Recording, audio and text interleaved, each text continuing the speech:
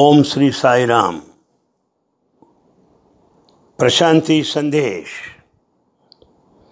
38వ భాగమునకు స్వాగతము, సుస్వాగతం. స్వామికి సాష్టాంగ నమస్కారములు అర్పిస్తూ అందరినీ కూడా క్షేమంగా ఆయురారోగ్యములతో జీవించమని ఆశీర్వదించవలసిందిగా బాబాగారిని ప్రార్థిస్తున్నాను. ఈ 37వ భాగంలో, క్షమించాలి, ఇది 38 అవుతుంది. ఈ 38వ భాగంలో నేను పరిపక్వత, మెచ్యూరిటీ గురించి ప్రసంగించాలని భావిస్తున్నాను.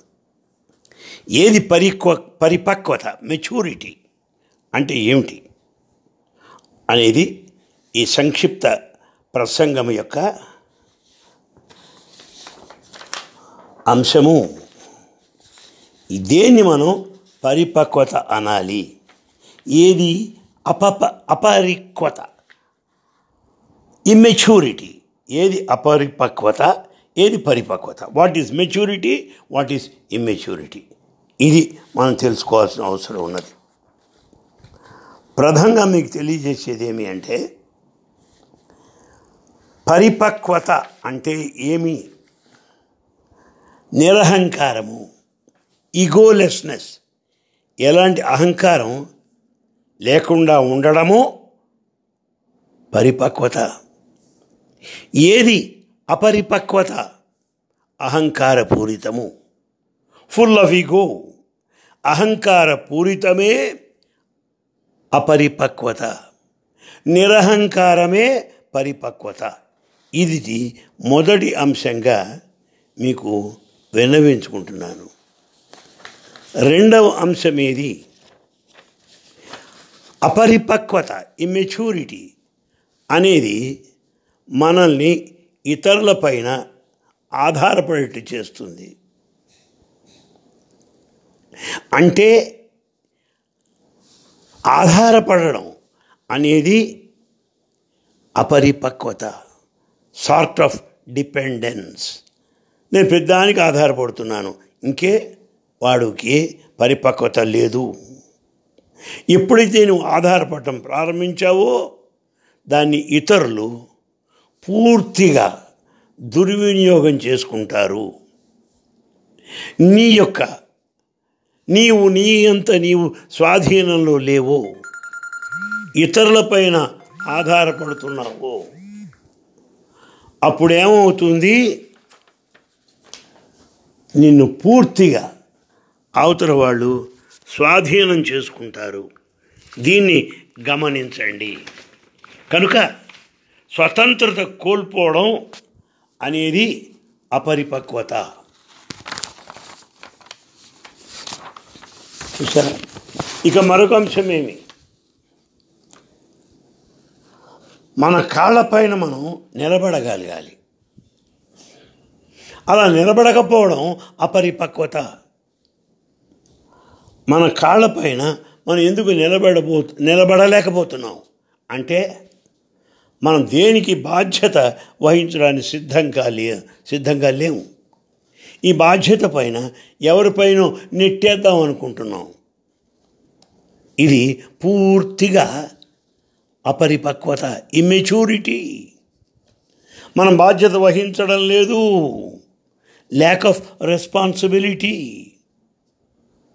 మనం బాధ్యతను వహించడానికి సిద్ధంగా లేము, నాట్ ఓనింగ్ రెస్పాన్సిబిలిటీ. దీనికి నేను బాధ్యుణ్ణి అనడానికి సిద్ధంగా లేము.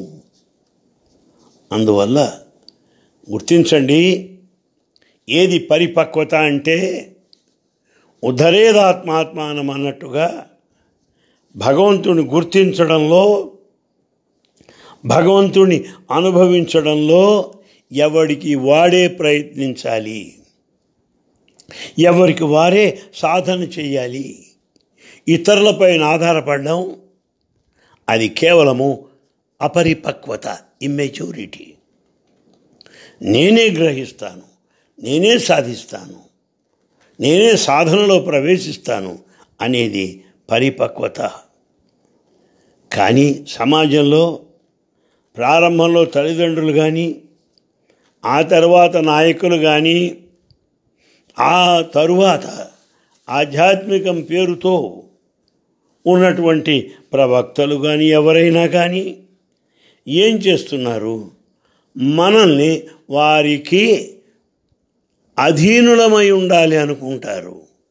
అందువల్ల మనకు స్వతంత్రం ఏమిటో తెలియకుండా పోయింది. స్వతంత్రత అంటే ఏదో తెలీదు, స్వాతంత్ర్యము అంటే తెలీదు. అందువల్ల పరిపక్వత అంటే అర్థమే కావటం లేదు మనకు. మన బాధ్యత మనం వహిస్తూ మనకి మనం సాధన రంగంలో ప్రవేశించుటయే పరిపక్వత. ఎవరిపైన ఆధారపడకుండా ఉండుటయే పరిపక్వత. తర్వాత పరిపక్వత అనేది ఏది అంటే అనుకరణ కాదు, ఇతరులను అనుసరించడం కాదు, ఇతరుల ప్రకారం జీవించడం కాదు. నీకు నీవే ప్రమాణము, నీదే నీకు అనుభవము, అది గుర్తించాలి. అనుకరణ కాదు. దయచేసి గమనించండి. ఎప్పుడు కూడా ఇంకోటి వలె ఉండాలి అనుకోవద్దు.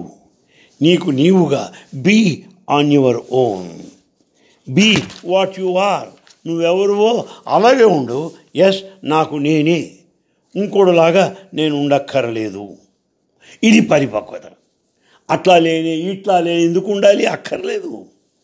మల్లెపువ్వు గులాబీ పువ్వు కాదు, గులాబీ పువ్వు జాజి పువ్వు కాదు. దేనికి అదే స్వతంత్రము. సముద్రంలో ఉన్న అలలు ఏ అలకు అదే స్వతంత్రము. బంగారు నగలు దేనికి అదే స్వతంత్రము. ఒకలాగా మరొకటి ఉండదు, ఒక డిజైన్ లాగా మరొక డిజైన్ ఉండదు. అలాగే నాకు నేనే అనుకోవడం పరిపక్వత తప్ప అలా ఉండాలి ఇలా ఉండాలి అనుకునేది పూర్తిగా అవివేకము, అపరిపక్వత, ఇమ్మెచ్యూర్ అనే విషయాన్ని గమనించండి. ప్రారంభంలో మీకు చెప్పినట్టుగా అహంకారము అపరిపక్వత, నిరహంకారము పరిపక్వత. చూసారా? ఇప్పుడు వచ్చిన ఉదాహరణ పరిపక్వత అంటే ఎలా ఉంటుందో. నేను ఎవరికో ఉపకారం చేస్తున్నాను, అపరిపక్వత. ఎవడికి ఉపకారం చేయడల్లా, నాకు నేనే ఉపకారం చేసుకుంటున్నాను, పరిపక్వత. ఎందువల్ల ఈ విశాల ప్రపంచంలో నేనొకడిని, ఈ అనంత సృష్టిలో నేనొకడిని అని భావించినప్పుడు నీలో అహంకారం ప్రవేశించదు. అలాంటి అవగాహన పరిపక్వత. ఇతరులకు సహాయం చేస్తూ, ఇతరులను సంతోషపరుస్తూ నీవు సంతోషపడుతున్నావు, అది గుర్తించు. ఇతరులను సంతోషపెడుతున్నావు అంటే నిన్ను నువ్వు సుఖంగా సంతోషంగా ఉండడానికే. వాడి సంతోషమే నీ సంతోషము, ఇది గమనించు. ఉదాహరణ, రోడ్డు మీద ఎవరికో సహాయం చేశావు, సహాయం చేసి నువ్వు ఆనందపడుతున్నావు. ఎవరికో సేవ చేశావు, అలా సేవ చేస్తూ నీవు సంతోషపడుతున్నావు. అంతా నీకోసమే. ఇతరులకు సేవ నీకోసమే, ఇతరులకు సహాయము నీకోసమే. అది గుర్తించడము పరిపక్వత. నేను వారెవరికో చేస్తున్నాను కనుక నేను గొప్పవాడిని, వాడికన్నా నేను అధికుణ్ణి, వాడికన్నా నేను పవిత్రుడను. ఇది అపరిపక్వత, ఇమెచ్యూరిటీ. కనుక పరిపక్వతకు అపరిపక్వతకు తేడా గమనించండి. ఇతరులకు అనుకున్నావంటే అది అహంకారము. ఇదంతా నా కోసమే చేసుకుంటున్నాను అనేది నిరహంకారము. ఇది పరిపక్వతకు అపరిపక్వతకు ఉన్నటువంటి తేడా. గుర్తించండి. నీవెక్కడ విభిన్నంగా ప్రత్యేకంగా లేవు, అందరిలో ఒకడివి. రూపనామాలలో ఆకృతిలో తేడా ఉండవచ్చు, కానీ ప్రాణంలో జీవిగా మనం ఒకటే. దాన్ని గుర్తించండి. కనుక మనం ఎంతో ఆనందాన్ని అనుభవించాలి అంటే శాంతంగా ఉండాలంటే మనం ఈ విశాలమైన అనంతమైన సృష్టిలో ఒక భాగము అనేటువంటిది గుర్తించినప్పుడు ఇక మన ఆనందానికి అవధులు ఉండవు అని మీకు తెలియజేస్తున్నాను. మనకు ఉన్నదాన్ని పంచుకోవడంలోనే సంతృప్తి, పెంచుకోవడంలో కాదు, పంచుకోవడంలో. ఆ పంచుకున్నప్పుడు మనకి ఇంకా పెరుగుతుంది. అందుకే చూడండి, రక్తం ఎవరికైనా ఇచ్చినా మనకి తరగదు, కొత్త రక్తం వస్తుంది. నీళ్లు నదిలోంచి తీసుకుంటున్నప్పుడు అది తరగదు, అది ఇంకా పెరుగుతుంది. ఇస్తున్న కొద్దీ పెరుగుతుంది, దాచుకున్న కొద్దీ దోచుకున్న కొద్దీ తరుగుతుంది. పంచుకోవడం మనం నేర్చుకోవాలి. ఇది పరిపక్వత, మెచ్యూరిటీ అంటే. ఎలాంటి అసూయ అహంకారాలకు తావివ్వకుండా ఉండడమే పరిపక్వత అంటే. ఎవరో అంటారు, స్వామి దయ ఎప్పుడు నాకు కలుగుతుందో, స్వామి నా జీవితంలో ఎప్పుడు ప్రవేశిస్తాడో అంటారు. ఎంత అమాయక పక్షులు అనుకుంటాను. స్వామి ఎప్పుడు ప్రవేశిస్తాడో? నువ్వు పూర్తిగా అహంకారాన్ని వదిలేసినప్పుడు. అహంకారం నువ్వు బయటికి పో అంటే దేవుడు నీలోకి వస్తాడు. లోపలంతా అహంకారం నిండా ఉన్నప్పుడు ఆ దేవుడికి చోటేది? కానీ దేవుడు ఎప్పుడు వస్తాడో కాదు, నాలో అహంకారం ఎప్పుడు పోతుందో అని మనం అనుకోవాలి. వర్షం వస్తున్నది, కుండపోత వర్షం రాళ్ల పైన పడుతున్నది. ఆ రాయి గట్టిగా అలాగే ఉంది.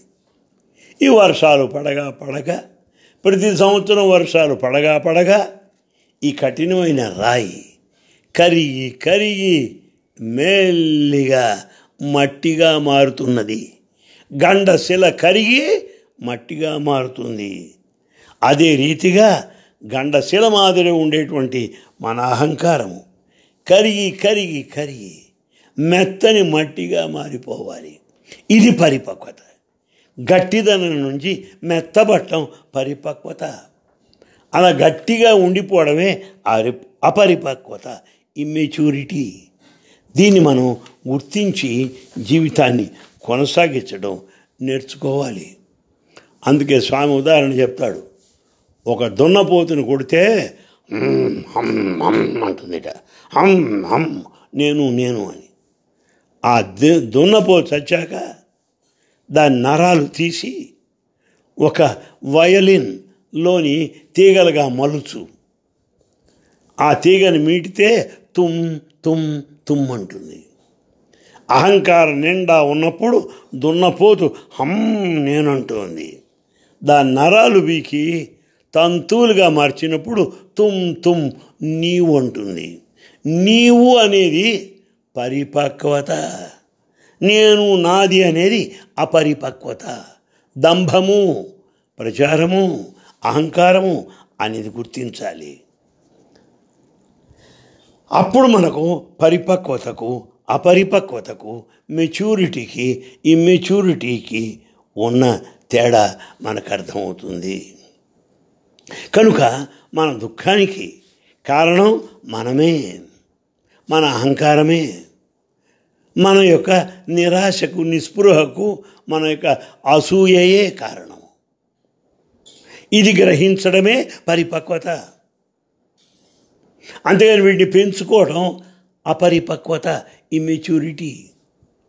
అందుచేత మనలో ఉన్న లోపాలు సరిచేసుకోవడం పరిపక్వత. ఈ లోపాలు పెంచుకుంటూ ఇతరులను నిందించడం అపరిపక్వత. చూసారా, ఇదంతా నాలో ఉన్న లోపాలు అని మనం గ్రహించాలి. ఈ సూక్ష్మతత్వాన్ని గ్రహించాలి. అదే పరిపక్వతకు అపరిపక్వతకు ఉన్న తేడా. మనలో ఉన్న ఈ అపరిపక్వత, ఈ దోషాలు, ఈ లోపాలు ఇతరుల్లో మనకు కనపడుతూ ఉంటాయి. వీటిని మనం మనలో సవరించుకున్నట్లయితే అంత పూర్ణం, అంత సరిపోతుంది. అంటే నీ దృష్టి దోషాన్ని సవరించుకో, సృష్టి అంతా అందంగానే ఉంటుంది. నీ దృష్టి అందహీనంగా ఉన్నది కనుక సృష్టి అందహీనంగా కనపడుతున్నది. నీ దృష్టి సవరించుకుంటే అంత అందంగానే కనపడుతుంది. ఎట్టి దృష్టియో అట్టి సృష్టి. ఇది పరిపక్వతకు అపరిపక్వతకు, మెచ్యూరిటీకి ఇమ్మెచ్యూరిటీకి ఉన్న వ్యత్యాసం తెలియజేస్తూ సెలవు.